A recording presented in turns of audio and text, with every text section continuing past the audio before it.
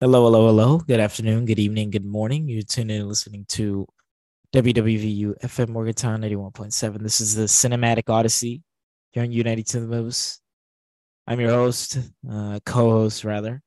I got Tristan here, and then we got Max as well on the other side of the country. Um, Hi.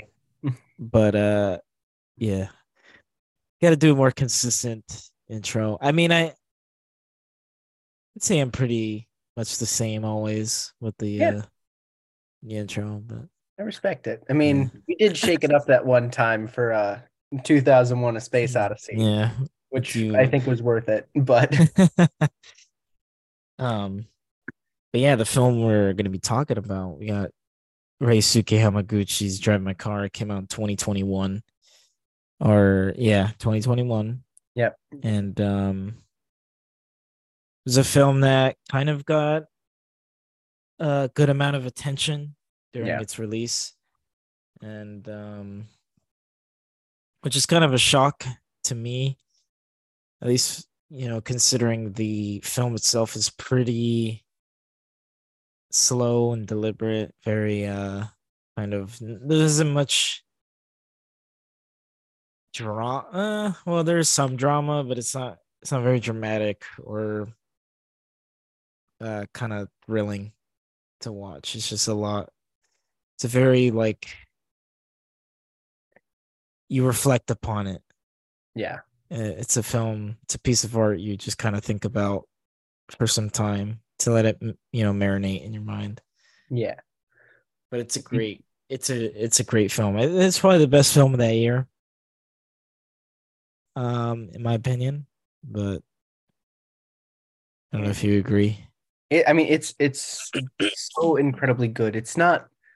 There's nothing so thrilling. Yeah, yes, it's cars, but there's not a car chase. It's just driving a car. Um, but the drama, the storytelling, the conversation between the actors, the layered.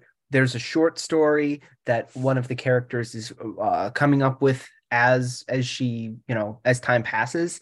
There's the regular progression of these characters' arcs, and then there's also the story of Anton Chekhov's Uncle Vanya, um, just all layered together in this sandwich that's just so deliciously beautiful. And like like Tristan said, it is slow, it is deliberate. It is, I would say it's dramatic, but not over the top. It kind of just sucks you in. The opening credits don't roll until 40 minutes into the movie. Mm-hmm. That's right. And it's just a testament to how much you kind of fall. It's not like you're it's not like it's one. I can't point to one moment where you fall into it, but it just kind of happens, Yeah. I right? mean, for me, there's like, mm, there's like like two scenes that are very engaging. But I mean, we'll get into Yeah, those. Um, but yeah, I mean, it's basically just yeah, people having conversations, but it's more than that. I mean, it's not like like Linklaters before trilogy where it's literally just two characters, having a conversation with each other for the entire runtime of the movie. Um, but yeah, basically it follows this stage director, playwright, um Yusuke Kafuku. bingo. And he yeah, the first 40 minutes of the film before the credits roll is kind of like a prologue to the main uh kind of turmoil that he deals with up until the very end of the movie, where Yeah, he kind of comes to um he has this kind of moment of realization of like living life, right? Because I mean, at least to me, what I see the film mostly being about is kind of the grieving process, and how himself his chauffeur, and the other actor, the younger actor. Like there's three different kind of there's three different ways they're involved with a death of somebody. Mhm. I mean, obviously with the main character, it's his wife, and then the chauffeur, her mother, and then the other dude, he just outright kills Yeah. incidentally. He It beats just he happened. beats him. Yeah, I mean he beats him to death. Because he was a paparazzi guy. But anyways, um, We don't condone the actions of Akatsuki in this film because he kind of sucks. yeah, he's a very problematic character. Very. Kind of sucks. Yeah, he's not a good guy. But yeah, but so we kind of the first 40 minutes we see him and his wife and how they like interact and their dynamic and how he has this very I don't even know because basically we quickly find out that she's not faithful to him and she's cheating on him with that young actor Indeed. when he's supposed to go on to like a trip somewhere, but then like the flight is canceled, so he goes back home, opens the door, sees them, doing things in the living room while listening to was it Beethoven, which is hilarious. I thought that was so funny. Um and yeah, then we kind of see them like it doesn't seem to be the very first time where this has happened. I don't know if you get that impression with like his reaction to it. That he's caught them. I mean, No, that he's caught his wife cheating on him before. I think that is the case because he says later that he knows Yeah. that it's been multiple people and it's over the course of the shows that she's been working on. Yeah, yeah, yeah. So I have a feeling that he knows that it's Yeah. not just this one time, Yeah. and then he can extrapolate that. You know, yeah, I think he knows. Mm. Um, but he kind of, yeah, he just life goes on as if none of it happened. But there's like a silent resentment that he has within him, like this kind of very repressed. He doesn't. He's not very affectionate towards her, and neither is she towards him. And we learn that their daughter had passed away many many years ago. Um, so that's probably a big reason as to why their marriage isn't in the best of places for the past, how many years it's been when the film takes place. But uh, yeah. So we learn pretty quickly that their marriage isn't good. They don't seem very happy together. He's just kind of like existing and they're living life in the same they're like kind of like roommates, I guess, rather than a married couple. Yes, um I mean, but they're roommates who get intimate with each other. So yeah, I but mean, there's that relation, but that's sort of a status quo type of transaction. It's not one that's really born out of love. It's one born out of I'd like to keep where we're at. yeah, because I mean we learn later that their relationship with their sex life Yeah. was merely a transactional thing for his wife. Yeah. um but I mean we'll get into that, like, because basically I mean she tells stories because she's a playwright, Yeah. and that's how she gets her inspiration for these You want to jump stories. into that now? Because I wrote something about that too that I think is it might be fun. Well, Um, I want to talk about. I also want to mention the car because I oh think that's yes. an important. I mean, that's a very important thing. I mean, the film title is called Drive My Car. Yeah. He has a Saab Turbo 900, I think is what it's called. I don't know what year it is, but it looks like it's from the late 90s. No, the like early mid 90s. Yeah, that I fits never I never timeline. bothered to look up the car. Very nice looking car, by the way. Very clean, very well maintained. He loves that thing to death, clearly. It's like his actual wife in a way. It's like somebody, it's not a real person, it's a car, but he shows it love and care and affection like he does he like to no one else in his life, right? Because I think that kind of relationship that he has with his car, where it's like his car is it's so trust. Yeah, he trusts it a lot. It's Yeah. reliable. It's not gonna let him down, and it's there always for him. He's And also it's like, yeah, it's like a place for him to kind of find. It's like therapeutic for him to drive it. yeah. Um, He takes care of it so well. It's been 15. I think he says he has it 15 years, yeah, not a problem. yeah, No major accidents, no major incidents, no problems with any of the shifts. It's just aged.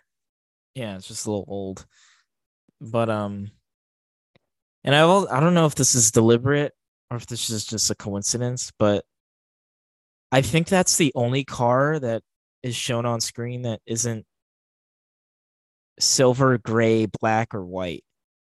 Like all the cars on the roads and stuff are those colors, and his car is the only one with that is not that color. Like Oh, come on. it pops. It's deliberate. It's got like what other option is there? Oh, I picked Hamaguchi gets on the microphone and says, "Oh, I picked red because I like the color." No. Not the color of the car that he drives. Every other car Well, yeah. that is shown. Well, he's not gonna. They're not gonna say, "Oh, I just thought the contrast would be nice." No, that was total. It's totally on purpose. It's totally on purpose. 1,000,000%. But also, I mean, we could say that he's out of place because he's going on a contract to Hiroshima to direct this play. This is, of course, I'm jumping forward a little bit, but we see this red car sticking out in Hiroshima a little bit more because he's not from there. He doesn't know. He's not the local. He doesn't fit in. Maybe it's a little way to say, oh, by the way, he sticks out a little bit. Kofuku isn't from the area. Yeah, yeah. But I just wanted to talk about his car Yeah, because I mean, it's important. it's a nice car too. And it's very nice. Very nice car. um, but yes, about his wife and her her Of mode course. of inspiration. Oh, I guess that too. you know. Well, you said you had something written down for that. Well, yeah. I mean, would I would consider her, at least I wrote this before we hear the second part of the story relayed to us by Takatsuki. But I look at it as the story that opens the film and that Oto, the wife, develops through the first 40 minutes or so is one of a girl, high school age, who's fascinated with a boy, but can't say that. So she sneaks into his house and she leaves a token of herself every time she goes, and she takes something of his with her when she leaves. Is it's sort of a way to just prove that she's actually been there. And she keeps breaking in, and her rule is that she won't self pleasure while she's there, and she won't cross that line. And near a point, she does cross that line. This character does decide to do so. Here's somebody break in. And here's somebody coming up the stairs, and as far as we know, that's the end of the story. For most of the film, that she's been caught in this wrong act in somebody else's house. And the way I wanted to think of it is, what if she's not viewing her relations with other men as cheating, but rather as self-serving? It scratches an itch in her. Instead of being, an act of intimacy between two people where they get together, she uses it as an act of self-pleasure. And it's only for her. And she doesn't really care about the other person. I thought that idea makes it a little bit more interesting with how easily she was able to do it. And the chauffeur later on says, are we able to believe both things? Did she cheat on you and still love you? Right. Right. I mean, it's a challenging question that Yeah. I don't really think Yusuke really. I mean, he kind of just doesn't even want to question or kind of grapple with that question for most of the film, because he's filled with so much resentment and hate towards his wife. I Right. mean, rightfully so. I mean, she cheated on him. I mean, not just once, multiple times, and he's just kind of like, Yeah. I mean, he can't stop her, right?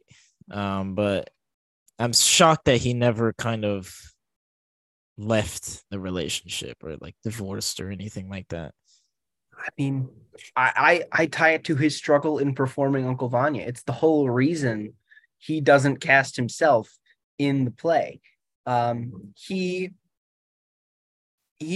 can't bring himself to act this realism. He can't bring himself to be real and express his authentic feelings anymore, because I think part of it is he might be afraid of what's going to come out.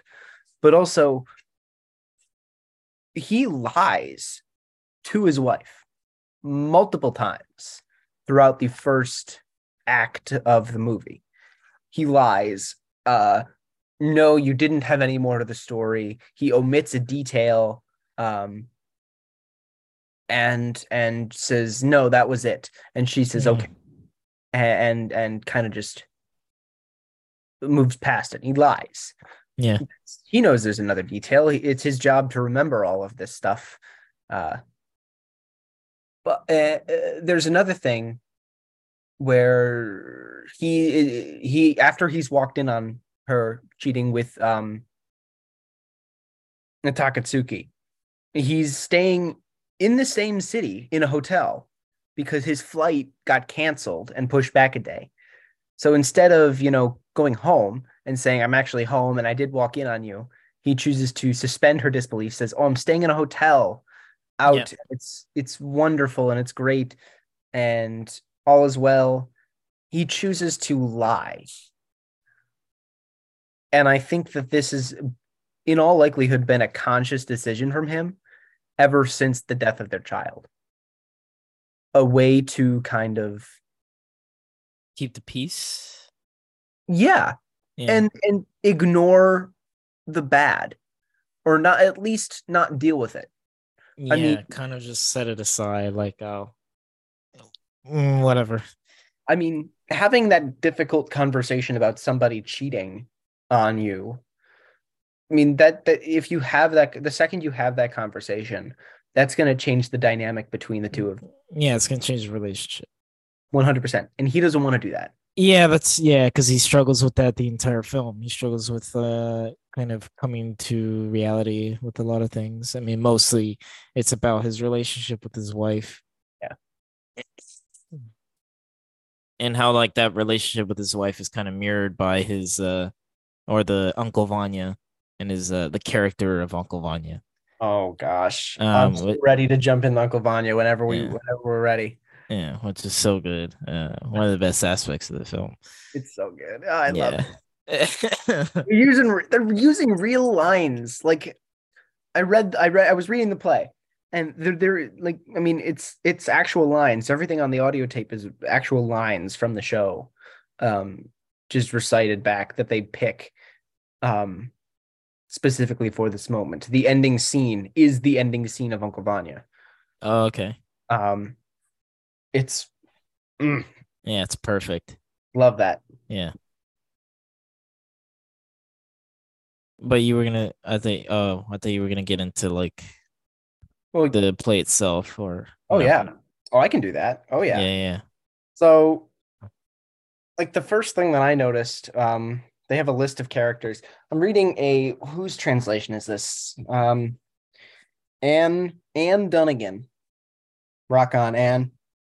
I comparing the words used in this to the movie, uh, this translation is a little less melodramatic.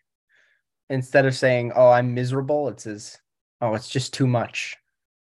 It's not it's not, as verbose as the film is.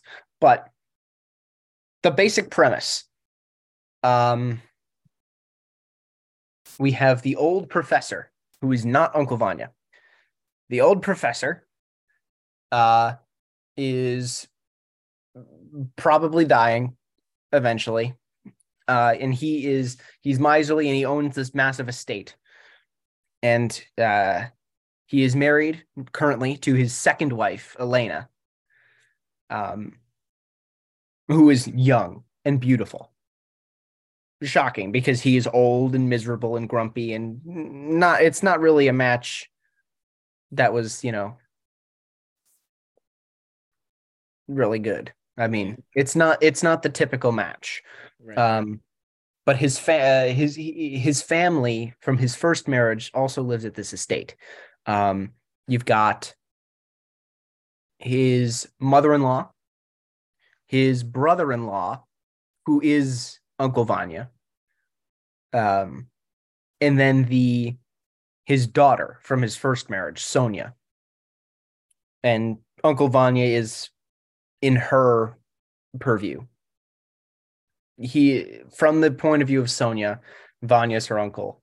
The professor is her father. Her mother Oh, is dead. It's wait, so like so for wait, so the professor is Sonia's daughter? no, Sonia is the professor's No, daughter. no. Sonia is the professor's daughter, but Yeah, she sees his father as Uncle Vanya. no. The professor's her father, but if we refer to Uncle Vanya, Oh, it's he's a not separate the character. professor. Yes, Oh, two okay. Is characters. it two characters? All right. But uh, a lot of the play goes around love and truth, and everybody is complaining about how they're miserable and how life is terrible and pointless and how can we go on. And um I mean, I feel like in his life, Kafuku takes a line from Vanya, which is, well, right now I'm 47, and if I live to be 60, that's 13 years that I have to live through. How am I going to live through these years? What can I possibly do to pass this time and be? You know, you've got the professor complaining of medical issues. He thinks it's doctor thinks it's gout. He thinks it's rheumatism. And they disagree, but they can't fix it. Um, they all go back and forth and back and forth. And Vanya loves the wife of the professor, Elena, Mm-hmm. and he tries to convince her to come with him and be with her. I think that's the case, or is that Astrov? Who knows? But the point basically is nobody in this layout super cares about each other. Everyone is wrapped up in their own misery. Everyone is dealing with reality in the cruelest possible way, which is to relive the worst parts of them over and over and over again, uh, to recite misery, woe is me, over and over and over again. Hmm. And so, the every scene that is pictured is a real scene in the play. The one that they do outside Yeah. is the end of Act 2 between Elena and Sonia, the daughter and the wife. They're about the same age too, which is, that's supposed to A little weird. It's supposed to be yeah, it's a a little little weird. yeah, yeah. Yeah, Vanya declares his love to Elena prior to that. Um Sonia loves this gentleman Astrov, who comes to visit every day. Mhm. Um but Astrov is, I believe, in love with Elena. Astrov threatens Oh. Elena, and he then leaves because she turns him down. Because a big point is, does Elena actually love the professor? Yes, she does. It's not just money. It's not a sugar daddy situation. Ah, She okay. does actually care for this situation. The professor decides he's going to sell the estate and put Vanya, his mother, and Sonia out of a place to live. Oh. Um, Vanya goes off, and he blames the professor for holding him back, and says that he could have been great had the professor not been in his way. Brandishes a gun, attempts to shoot the professor, does Mhm. not do so, Yeah. misses, Yeah. uh, and then he's just disgusted, and that's the end of the third act. And the fourth act is Vanyas has stolen morphine and is attempting to, with the plan to attempt suicide. Um, Everyone kind of makes peace and is chilling out just a little bit, and Vanya is complaining of the misery that he deals with, and that's where the last scene of the play comes in. Ah, okay. Okay. And the message is we will go on, we will tell God that we have suffered, and God will take pity on us. And they have this, at we will finally rest when we are dead. But the way to live is to get through it. And that's the only way to deal with it. Mm. Okay. Oh, okay. So the play is told in chronological order throughout the film. I mean, we don't see every line of dialogue, but Kind of. Yeah.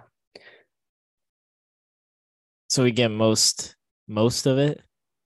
Is it Yeah. most of it? Oh yeah. Yeah. I mean, Oh, okay. we're shown a good number of scenes as well. Um it's very well interwoven in. And every line that we overhear that we think absolutely applies to Kafuku and his relationship with his wife does. Hmm. And it works oh so well. And I was trying to place who Vanya is in the cast, um as who takes on this role. We could say, okay, Vanya is Kafuku watching his wife, um metaphorically Elena, Yeah. and the professor be married to each other and carry on. Or we could say Takatsuki is Vanya. And if he's Vanya, then he is left in that position of watching his love be taken away by somebody else, and be married to somebody else, and have his longing be unrequited. Um And I love the decision of Kafuku to cast Takatsuki as That's Vanya Vanya. Yeah. instead of himself, because I think that's another. I think you're right about him covering up his rage and his anger towards Takatsuki. I mean, he doesn't get super angry throughout the film. No, he doesn't. I think that that's a subtle way of just a little bit of revenge, just a little bit of making sure that this guy kind of knows. I mean, it's never said between the two that he knows he was sleeping with his wife, I mean, sort of. but they exchange in code, and Yeah. it's never explicitly said. Yeah, that's true. But I mean, it's heavily implied. Well, yeah, true. But that, oh, I mean, I think that the layering of, and I also the fact that Kafuku is the one who reads for Vanya in his car. Yeah. I think Well, that's telling as well and as and to his character. and are most of the scenes where he's in the car reciting the lines, um obviously his wife does the voiceover for, is it just one character or is it all of them? All of them. Oh, okay, okay, okay. She does voices for all of them. So as I'm going, I'm like, oh, that's Sonia. Oh, that's Elena. Oh, that's the maid. Um, you could pick it up, but it's feasible that he's only listening to the scenes with Vanya Yeah, yeah, yeah. and Right. carrying on. I think, but since Vanya's the main character, there are so many scenes. Right. Right. But I think like what Kafuku allows the that role to do and that play to do is kind of it seeps into his life and he allows it to take control and like he kind of lets it consume him and he sees his life through the lens of Vanya's character a little too much. 1,000,000%. And he doesn't uh kind of sit back and think and reflect about like his own reality and the differences there are or there is between himself and like the character of Vanya or the professor for that matter. Um, I mean, that I think because that he never takes an initiative or autonomy over his marriage. He just kind of lets it happen, right. like with the cheating. Like he never stands up for himself and says, "All right, I can't. I don't want this anymore. Yeah. Like I don't like this. Let's get divorced." Because this is obviously not working. Yeah. Because before, I mean, he wasn't gonna bring it up, but his wife was probably gonna say something, as we see before the credits roll. Yeah. And he goes off to work, which he doesn't. He just drives his car for The pretty much day. the whole day, and then he comes back to see his wife on the floor collapsed, and she's dead from a brain hemorrhage, Yep. some or cerebral hemorrhage. Yeah. And she never gets to tell him the truth, which I presume that she was gonna do that Oh, because 100%. yeah, she was gonna tell him like what she's been doing, I agree. and then I guess like the weight of her actions caught up with her, and she just couldn't take it mentally anymore, and she just like I don't know, Yeah. like the stress of it all kind of yeah caught up to her, and that was it. Well, I mean, I layer this into the second part of her story that we only hear from Takatsuki later in the car, you know, Yeah, well, we hours get to later. learn more. Yeah, we learn more about Because what's happening. the intruder coming up the stairs is not the end of that story.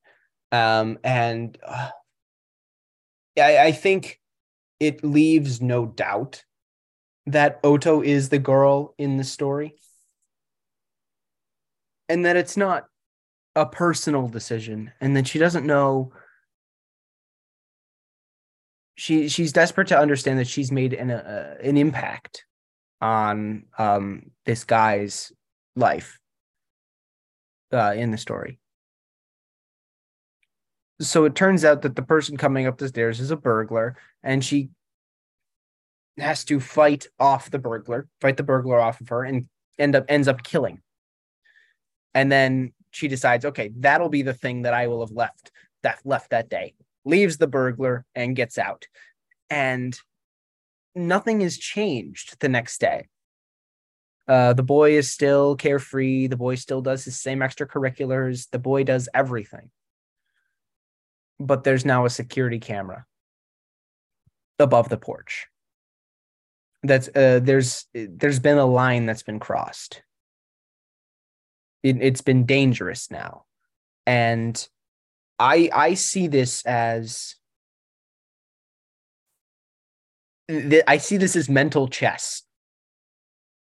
Not only has he known that Oto's been cheating on him for some time, I believe that she knows that he knows that she's been cheating. Yes. Follow me. Is this getting confusing yet? Okay, we're gonna go another. Okay. I fully believe that, because I think with that story and the fact that she was able to tell it to Takatsuki while she was still alive means that she was having this desire to confess, and this knowledge that Kafuku is this guy in the story, and that she wants him badly, and she wants to be near him badly. And once that transgression, that mistake, that evil kind of has been done, whether it be cheating or killing the burglar, nothing has changed on the outside. He's still kind of declining that reality is real. But there's the security camera. His guard is up. It's fallen from a loving relationship to a saving face relationship. And her looking in the girl in the story looking into the camera and confessing to the murder of the burglar is, I think, in intention of Oto to confess that she's been cheating, and to drive that conversation forward, because she understands that Kofuku won't. Yeah, and I also think I don't know if I'm stretching here, but when Tatsuki, how do you say his name? I'm probably butchering it.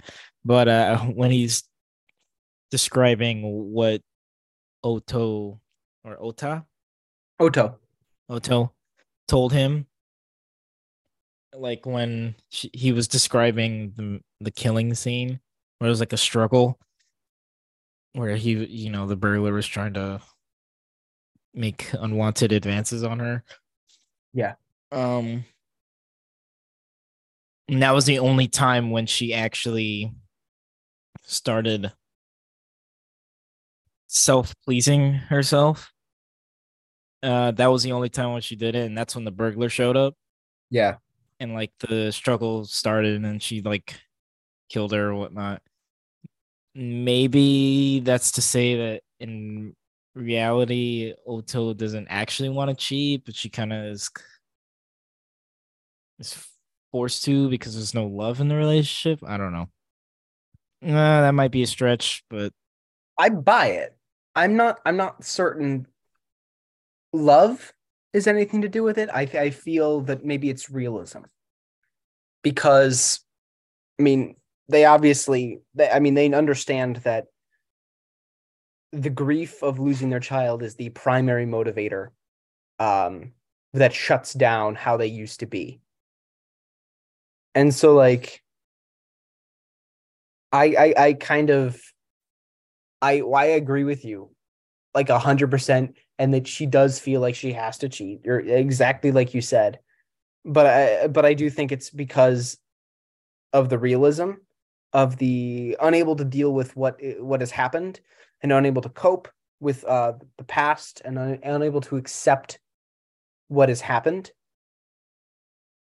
Not like that. This is difficult, and as he confesses later, he says that I killed my wife. He wasn't doing anything that day. He could have gone back home earlier. Maybe he could have saved her life, called an ambulance, got it there quicker. He has to live with that fact, and he's uncomfortable with it. But he didn't actually kill her, though. That's the thing. I mean, he didn't do anything to her. It's semantics. It's if you could have saved somebody. No, he feels guilty for it. Oh, yeah. He does. If he could have saved her and he wasn't able to, have you then killed that person? Like, if I'm a lifeguard and I'm in the vicinity of a pool and someone's drowning, like maybe it's the backyard of somebody, and I drive down their street and they drown, by not helping them and not being able to help them, did I kill that person? Indirectly. Indirectly, yeah. Yeah. It's the but same. Not really. I mean, it's the same thing with the driver. Yeah. And her mother. She says that she killed her mother. Not necessarily. Yeah, no. But that inaction,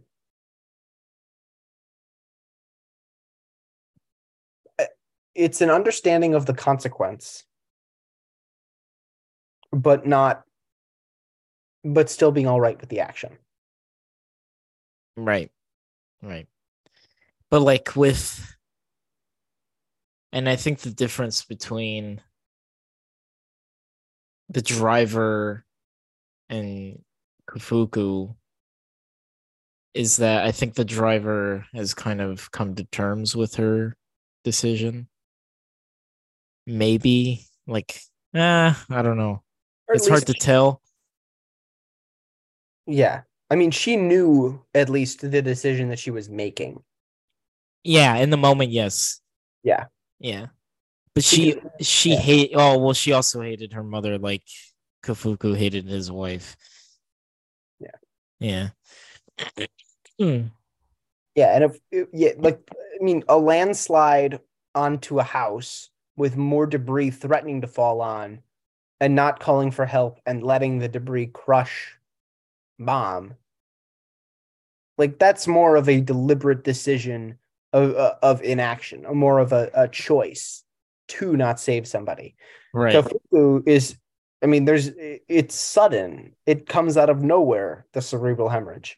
It's not like he could have predicted that it would happen on that particular day. Yeah, exactly. I mean, it's a stroke of fate. Yeah. But oof. What timing. Oh, that's what I mean. He didn't kill her, though, although he feels guilty for it, but he didn't do anything. I mean, it's like he didn't want to have the conversation, so he didn't go home. But had he gone home, maybe he could have stopped it. Who knows? Yeah. But yeah, you're right. But yeah, that scene where Kufuku and Tatsuki are speaking in the back of the car is amazing. You said it's 12 minutes long. It is, and it's gorgeous. It's so enthralling. I mean, the writing in that portion of the film is the best. Some of the best in the entire film. I mean, it's just incredible. Like, it's not even like, it doesn't even look that special. I mean, it's just, close-ups of their face while they're talking. But I don't know. It's the writing is doing all the heavy lifting there, and it's amazing. The writing has done the heavy lifting for most of the show. Yeah, most of the thing, and they tie the way they tie in these fictional stories into their own lives. It's just fantastic. Yeah, it's brilliant. I mean, it's brilliant. And yeah, and before that scene, they're having what, dinner, right? Yeah, they go out to like a bar or something. Yeah. And this is the second time they've done this. But like when they leave, you got that paparazzi guy or whatever, a super fan, whatever this dude is, taking pictures of him. When he leaves to go follow him, Yeah. and then he beats him up. We don't see any of this. This is all off screen, but he beats him up, and then later in the film, the cops show up during like rehearsals of the play, and he's taken into custody because the guy that he beat up died in the hospital Yeah. from his injuries. And I'm like, dang, you beat him up that much? That's crazy. That's a lot of rage. Yeah. Just for He some dude taking pictures of you.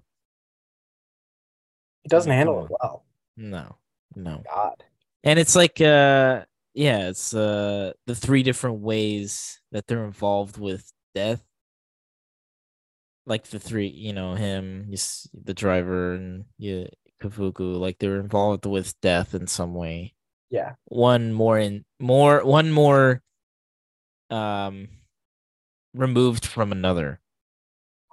Yeah. Um yeah, so it's an interesting little kind of And tidbit there. I was thinking of a line from Vanya as Takatsuki calls Oto his friend or something like that. There's a line in Vanya um that he said one male character says to another, "Whoa, she's your friend?" Well, men and women can only be friends if they progress through these relationships in this order. First, she's your acquaintance, then she's your mistress, then she's your friend. Or lover, I think is the other word that they chose in place of the second one. So implying that they had to have had sex to get to friend. Oh, That oh, oh, oh. if that sits with you a little bit, we see Ah, yeah. by the Chekhov standard, he indirectly confesses to this. Yeah. Uh, Um, I think that's really cool. yeah. And there Yeah. was another way that I thought to compare Kofuku and Takatsuki. It's how they get to know people. Because we could say both of these men hang out with one younger female member of the cast, albeit in different circumstances. Yes. Kafuku hangs out with Lee Yuna, who is I she's not deaf. She's mute as far as I can. Yeah, she's mute. She can hear, but she can't speak.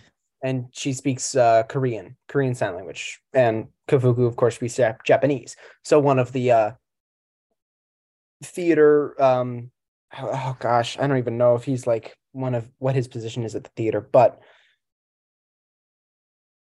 they go out together because Lee, who's in the play as Sonia, is his wife. And so he's got an interpreter and they're talking about, oh, how'd you meet? Why'd you decide to learn Korean Sign Language? How has the process been? And they're having a meaningful conversation. And Kafuku says to Takatsuki later, hey, you know, you got to get to be able to know somebody by speaking to them. You got to be able to have a conversation. You got to be able to talk. Yeah. That's the most meaningful thing you can do with somebody. And he doesn't do so. He only has sex with a bunch of people. And Yeah. he doesn't actually know Oto. He just slept with her. Yeah, Um, and he kind of scoffs at that idea yeah, to he laughs at him like, why am I even talking to you? You don't know anything. Which is so immature and yeah. very short-sighted.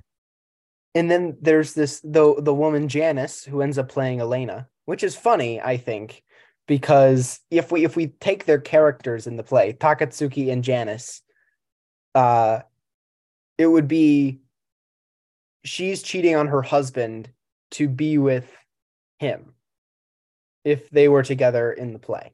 That Yeah. relationship happened with Elena and Vanya. Ah. But out of the play, they come together. She speaks English and she speaks Mandarin, and he only speaks Japanese. And he says to Kapuku, "Hey, I promise. I was just lending her an ear. All's fine." He's like, "You don't speak any of those languages. So what does that mean?" Well, um, Don't worry about it. hand gestures, lewd hand gestures, proceeding. Yeah, don't worry about it. Don't worry about it. You're not my father. Well, why do you care? Oh gosh, Basically, is his response. he doesn't Um, communicate. He just, beds. Yeah. Thanks. I'm just going for. I'm just trying to pull out different words. Yeah, Got yeah, like 60s slang for that. Hit me. yeah. Um, yeah. Well, we find out that the woman who uses sign language, she she's married to Yeah. the whatever his role One of the is. directors or the Yeah, AD. We'll just call him assistant director. yeah Whatever his name is. Um, yeah. and like when they have their conversation, is there any? I know she talks about like how they met, but is there a conversation on like why she's mute? Right? Do they? I don't remember if they do. Do they at the dinner? There's not. Okay, Um, but do they talk about something like heavy, like with regards to the theme or like the struggle that Kafuke has? I mean, Something I akin think to that. what it is they accept the realism as this couple. They have decided to deal with problems as they come up instead of ignoring them, and Yeah, yeah, they sit. Yes, she can't speak, and so they weighed their options of coming to Hiroshima to do production of work here, even though, again, she only speaks Korean sign language. So not only do you have to find somebody who speaks sign language in this world, but you have to find somebody who speaks Korean in Japan, which, yeah. for I don't know, for all these geography listeners here, those are different countries, um, different languages. Yeah, big Yeah, I thumbs up didn't know that. Yeah. dropping Thanks for. that knowledge. Thank you, thank you. I didn't know that. Sorry. No, I'm just kidding. No, but they say they met in college or Yeah, university. Um, but yeah, I mean it's a deep contrast to like Kafuku's resistance to allowing the grieving process continue and like moving on yeah, and accepting what has happened in the past with his wife. And it's yeah. just kind of, you know, understanding that that reality. I mean, Um, it's a relationship of compromise, it's a relationship of trust, it's a relationship of communication. Very, all the very all the things that he didn't have. such a model. Oh, they're so good. Oh, I love Yeah, both of them so yeah. much. All the things he Oh, didn't so have much. with Otto. Oh, oh my gosh. But all the things he had with his car, except minus the naughty part, obviously. Yeah. That goes without saying. I mean, hopefully. We don't know. It's not pictured, but who's to say? Anyways, I mean, I do have to say one of the things that I find really wholesome about his relationship with Mis her name is Misaki, the Driver. chauffeur, the driver. Um, she's driving his car, so she will drive my car. See, it's like a vernacular thing. Um, he compliments her driving and that it's so smooth, and he forgets he's in a car. And we hear her wonderful backstory about how she's dealt with her misfortune and her misery and her Or trauma. trauma. Yeah. That's a great word. Um, she would drive her mother to a train station and pick her up from the train station, and that was the only time she got to sleep. And if her driving woke up her mother, my mom would kick her seat, and then hit her once they got out of the car. So she learned to drive smoothly, seamlessly. Over the bad roads. And there's this one moment which I love, which is them coming into they're going to visit her village. Her childhood Yeah. village. And they like come through the tunnel and it's like there. And then we see the car bump. And it's the only time there's ever a disruption when they're in the car. And it wakes Kafuku as they're arriving. And I love it because it's 1,000,000% deliberate by Misaki to wake Kafuku, and I love it. Yeah. Yeah. It's the only thing. It's the only time we ever remember, oh, it's a car that actually shakes and like Because all the driving is so perfect. yeah. Like the 12-minute scene that we were talking about, that's entirely in the car. The Yeah. camera's not shaking. The camera stays on this person the entire time that they're talking, and it doesn't Yeah. move. It doesn't flinch.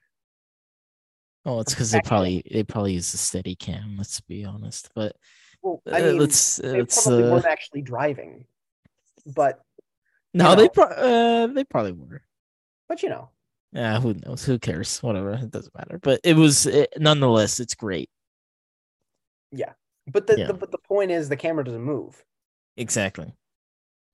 And I think I picked up on another bit too. Like when we're in traffic and we're watching the car move, and it's like we're in a lane, we're either following from the back or looking back from the car in front. Yeah, Camera's shaking all over the place. It's hard to keep the Saab in the center of the frame. It's not a steady vision of the car progressing up the lane. It's jiggling all over the place, and it's hard to see. And it's only if we appear to be another car, because no other car is as smooth and as seamless as the wait, one. are you sure? Or am one I tripping? Only when it looks like it's an actual car. Because if we go out to the side, it's going to be smooth. If we go Yeah, above, it's going to be it's smooth. smooth, exactly. But if it's like directly in front, like if it's a car that the Saab is following, it's shaking. Oh, okay. And I think that I picked up on that detail, and I'm like, oh, that's nice. Oh, that's so good. Yeah, Oh, that's filmmaking at its best. yeah, I love Drive My Car. yeah. Oh, It's it amazing. sucks me in like a vacuum. Yeah, because oh, and also too, um, the Saab, since it's a European car, the steering wheel is on the left side. Yeah. So, out here in America, that's how it is in all our cars. It's on the left side. But in Japan, the steering wheels are on the right. Mhm. So that's also a differentiating aspect of the Saab and of Kafuku, I guess, as well, Yeah. from everybody else. It's not very ordinary.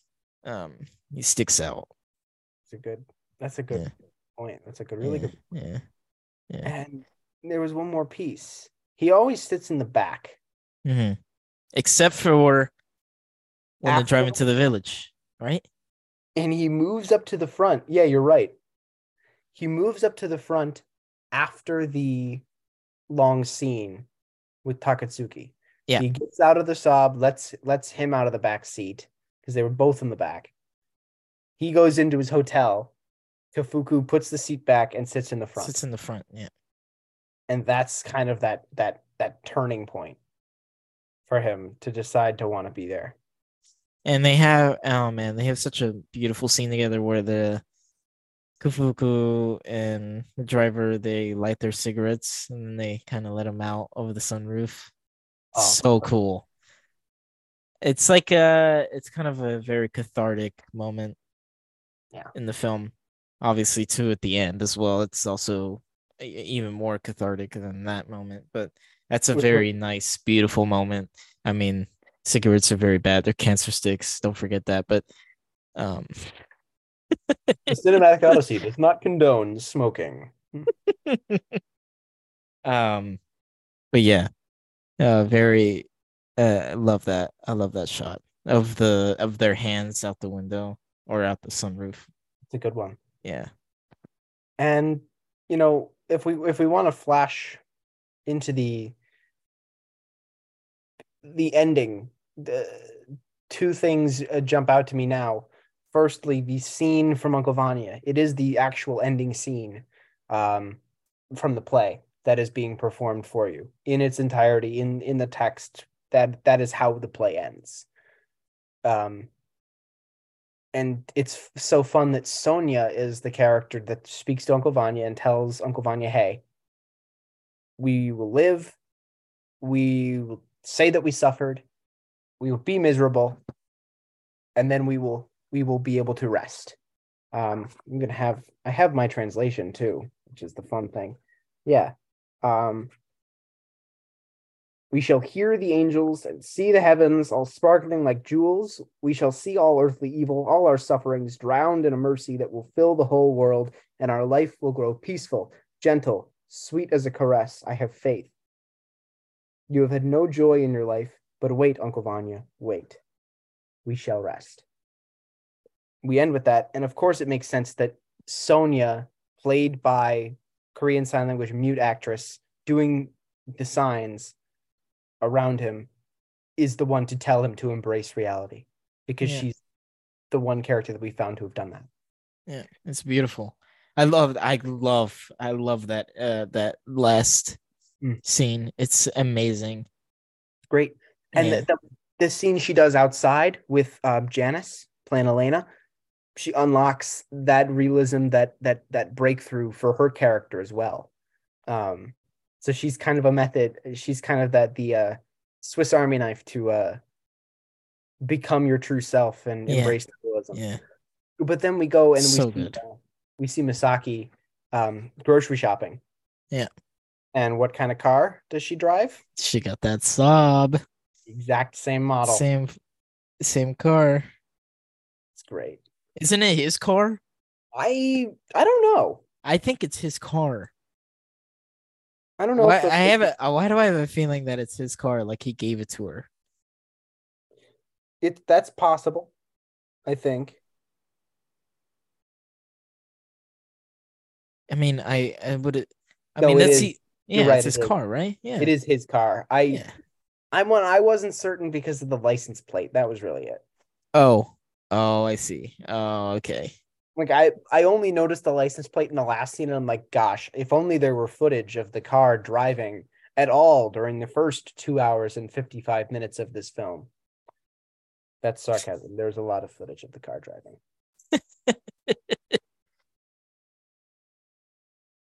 Yeah, no, that was his car, and she had a dog, right? Yeah. Yeah.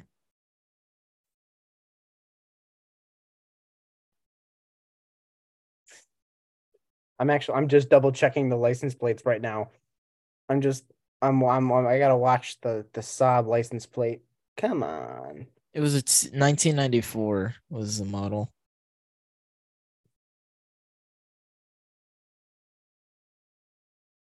I think they're different. Nah. No, it's the same. Who's to say? It's the same. It's the same car. Okay, we'll say they're the same. Yeah. Just for now. I mean, come on. It's the same. It's the same. All right, whatever. As you wish. But as you wish was all he ever said. Oh man. Yeah, Drive My Car. Very incredible. I mean, we don't recommend it enough. Can't recommend it enough. No, I can't. It's you're gonna say, So oh, good. Japanese movie, 3 hours long, ridiculous. This is gonna suck. This is gonna be the worst experience of my life. And then you're gonna look at it halfway through and you say, holy crap, it's been an hour? Yeah, yeah. But It's definitely like, don't watch it when you're tired because you'll fall asleep. hmm, Yeah, don't do that. no, it's bad. Yeah, yeah. Because it is very slow. It is slow. But if you're into stories, this is the movie for you. This is yeah, exactly. This is it. This is it. Um, Number 5 on my list, I think it was, of 2022 of movies that I saw for the first time. okay. I love this Yeah. so much. Oh, you had what at one? Hmm. No, I'm just kidding. Hey, it was my I'm list, all kidding. right? I know. All I right? know. I know. I know. I'm joking. I'll never let you live that down. You I'm don't have to. It's just your only gripe with Coda is that, gosh, I wish it was a different movie. It's not an issue with the movie. It's just, God, I wish it was different. it was good aside from, the directing, the writing, the acting, the editing, the everything about it. It was good but if it changed all these things. Oh, that's so mean. I'm, It's like I'm it's like those YouTube comments where it's like, oh yeah, this album was you see it on an Anthony Fantano like video when he's reviewing an album. And it's like, oh, this album was so good, aside from, all these things that I want to change about it. yeah, I mean, oh gosh. Oh my God. I mean, great film. Can't recommend it enough. Except, what if it was completely different? Oh, that's so funny. That's so Yeah, funny. yeah. Oh my god. Nah, but no. We're not talking about Coda. We're talking about Drive My Car. Drive My You Car know, is great. best Drive My Car is international great. feature, best international feature winner at the Oscars. Um, Didn't win Cannes Palme d'Or though.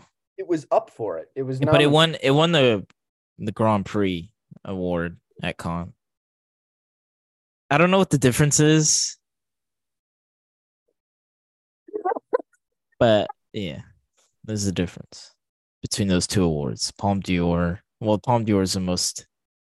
It's basically the equivalent to a Best Picture. Yeah, And I don't know if I've been saying con wrong this entire time, because every time I hear people say it, they say it can. honestly, I'm not gonna try and change it now. Yeah, because I mean, I know it's French, so that's why I say con. But I'm just gonna keep calling it con. I don't care if somebody corrects me or not. But Yeah, yeah, the French are really gonna come after us after this. yeah, yeah. I mean, if you end up going and say it wrong, they'll hit you with a baguette. It's not even. They're not gonna Give me take the that. bag yet. Yeah. Can you name a more French thing? No, they hit you with a miniature sculpture of the Eiffel Tower. They Every say, French, we lost all of our French listeners if we even had any. yeah, no, they're If gone. we did, yeah, they're all gone now. They're They say, hey, you know how Notre Dame caught fire and started burning down? yeah. We'll do the same to your house. Hey, we're not petty. We're just French. Oh my gosh. I Oh apologize to man. all the French that I have insulted Yeah, over the sorry. last two You months. stupid American. Oh, oof. That was even worse. Now they hate us even more after that one. I mean, at least we weren't going into the we weren't doing the Japanese accent. Yeah. Thank Yeah. God. No. No. Well, it's No. different. It's the French. I mean, it's the Yeah, French. yeah. I mean, We're allowed to make fun of them. I mean, it's the French. it's the French. But Drive My Car is really good. You should watch it. No, it is. Yeah. It's on me, which Me? it's It's on on you? me. Oh, it's on Max. Yeah, HBO Yeah, Max. Oh, whoops, my bad. Max. Yes. yeah. Which is Yeah. gonna be the case until they change their name again, I don't think they will. probably Maybe they won't. November. You think they will? You think they're gonna change it back? They've done it 4 times. They're gonna change it again. What do you mean 4 times? It was It was HBO. it was Max. It was HBO Max. It was HBO Go. It was HBO Mobile or something. Discover HBO. They've done so many rebrands. I can't even keep track on one hand. Fair enough. Yeah, Yeah. yeah. Well, yeah. But But that's it's the on thing. that. It's on that platform. Yeah, Go watch it. Go watch it. You'll like it. we will. What do we got for next week though? Oh, oh. We're venturing into something a little bit of uncharted territory. Yeah. We're heading into Tristan's seen it and recommends it highly. Yes. The history of the Seattle Mariners. That's right. That's right. Now, look, I know not a lot of people like baseball, but trust me, it doesn't matter if you hate the sport or love the sport. Watch this documentary because it's probably one of the best. Yeah, no, not probably. It is one of the best sports documentaries ever made. Ooh. It's a lot better than The Last Dance. And I know a lot of people saw that and gave that praise. I have problems with The Last Dance personally because it's just like, oh, hi, I'm Michael Jordan. I'm great. Look how great I am. Wow, look at me. That's all that documentary series is. It's history of Seattle Mariners doesn't do any of that. Okay. And I saw you had problems with the Bama Rush documentary as well. Oh, that documentary blows. Like, God, it's so bad. You know, you're like, I'm expecting it because I watched it with Mackenzie. I'm like, oh, it's gonna be investigative journalism, like going into the racist history of sororities and fraternities, right? And like the the machine or whatever that Alabama, like the University of Alabama Greek life, like this secret society that runs the politics of the school, all these things. No, it doesn't do any of that. It doesn't do any of that. All it does is it follows a few girls who are preparing to rush for the school year, and it examines and observes their like rigorous, like very rigorous kind of application process. It's mind blowing, like what they do, but it's so shallow. And also, the director inserts herself into the film, like, oh, look at me, I have alopecia. Look how woe is me. That's what basically what the director does. Oh God. And it's like, dude, look, I'm not watching this because of you. I'm watching this because of the story. And the story you gave us is not even that good. So, first one, I don't even care that you have alopecia. I'm sorry. That sucks. But frankly, I don't care. Secondly, Jesus. you're you're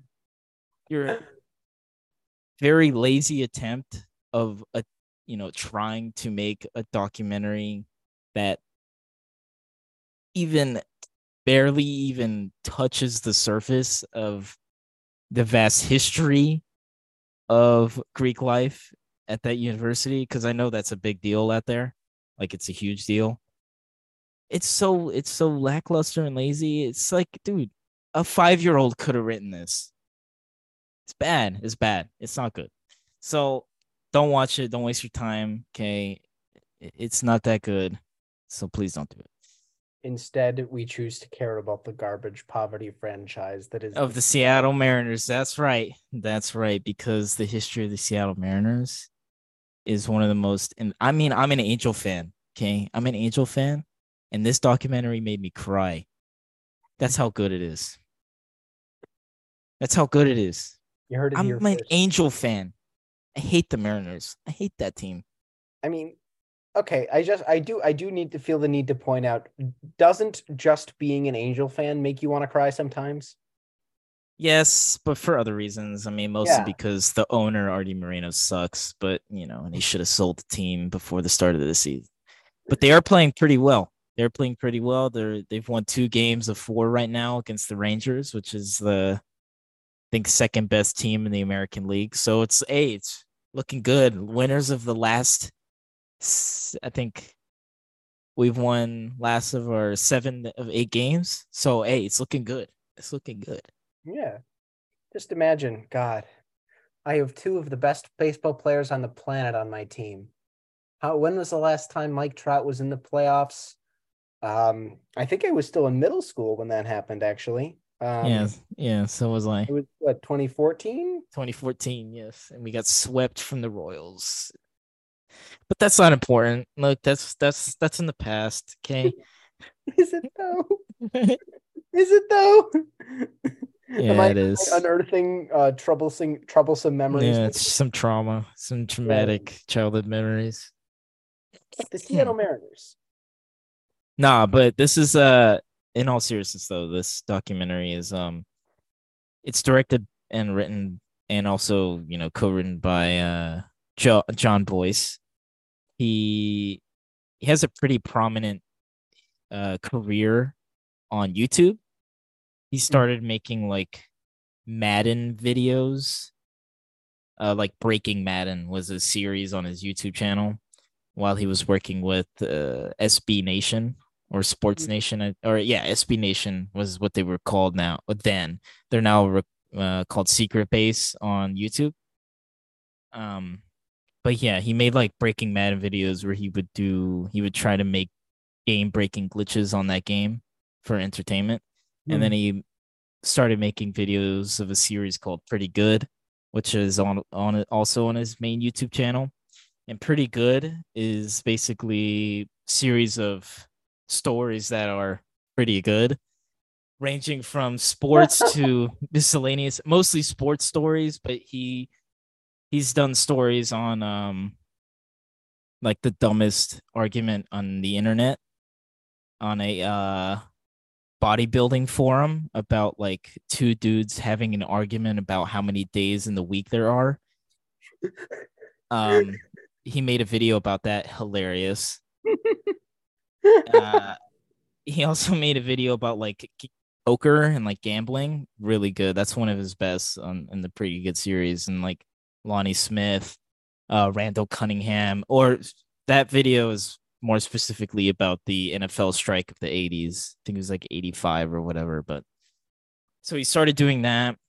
And then he did another series with SB Nation called Chart Party, which is kind of evolved into what we have now, what he does with Alex Rubinstein, his like co-creator, the Dorktown series.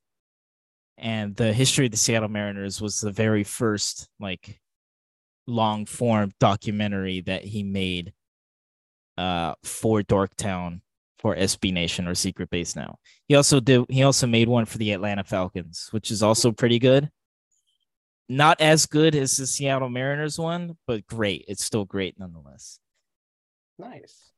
But yeah, I mean, John Boyce, he's one of my favorite documentarian, probably is my favorite documentarian currently working. And his style is very unique. He uses like Google Maps and graphs and like Photoshop, I guess. I don't even know, After Effects to make like these very he mostly uses graphs to Yeah. tell his stories. Like those are the main visuals. He's not digging into the stock footage and narration. You're No, seeing information, no, not plot no, points. no. He uses graphs, pictures like from newspaper clippings, stuff like that. And he uses like narration basically to tell the stories, and it's brilliant. I mean, the guy's writing is top tier. He's one of the best storytellers and documentarians alive. I mean, he's that good, and I cannot recommend watching his stuff and enough. Like the way that he approaches storytelling in the filmmaking way, like the narrative filmmaking way, is one of a kind. And he's a brilliant mind. So, and the best part is all of his stuff's on YouTube, so it's all free to watch. You don't even have to pay a dime to watch his stuff, which is great. You know, although he certainly deserves to his stuff to be shown on the big screen, which I don't know if anything will ever get released in theaters. I doubt it, but you know, We'll see. yeah. So, History of the Seattle Mariners, incredible. Please watch it before we review it on the podcast. Can't recommend it enough. That's all I got to say about that. But it'd be really funny if anybody here were listening to this while they were driving their car. I think that would be really cool. Just yeah. Drive my car while you drive your car. But yeah, Drive My Car, Ryusuke Hamaguchi, Japan, Best International Feature Film of 2021 at the Oscars in 2022. There you have it. Yeah, forever. It's one of my... Oh, rat! I cut you off. Do it again. Quick. Forever.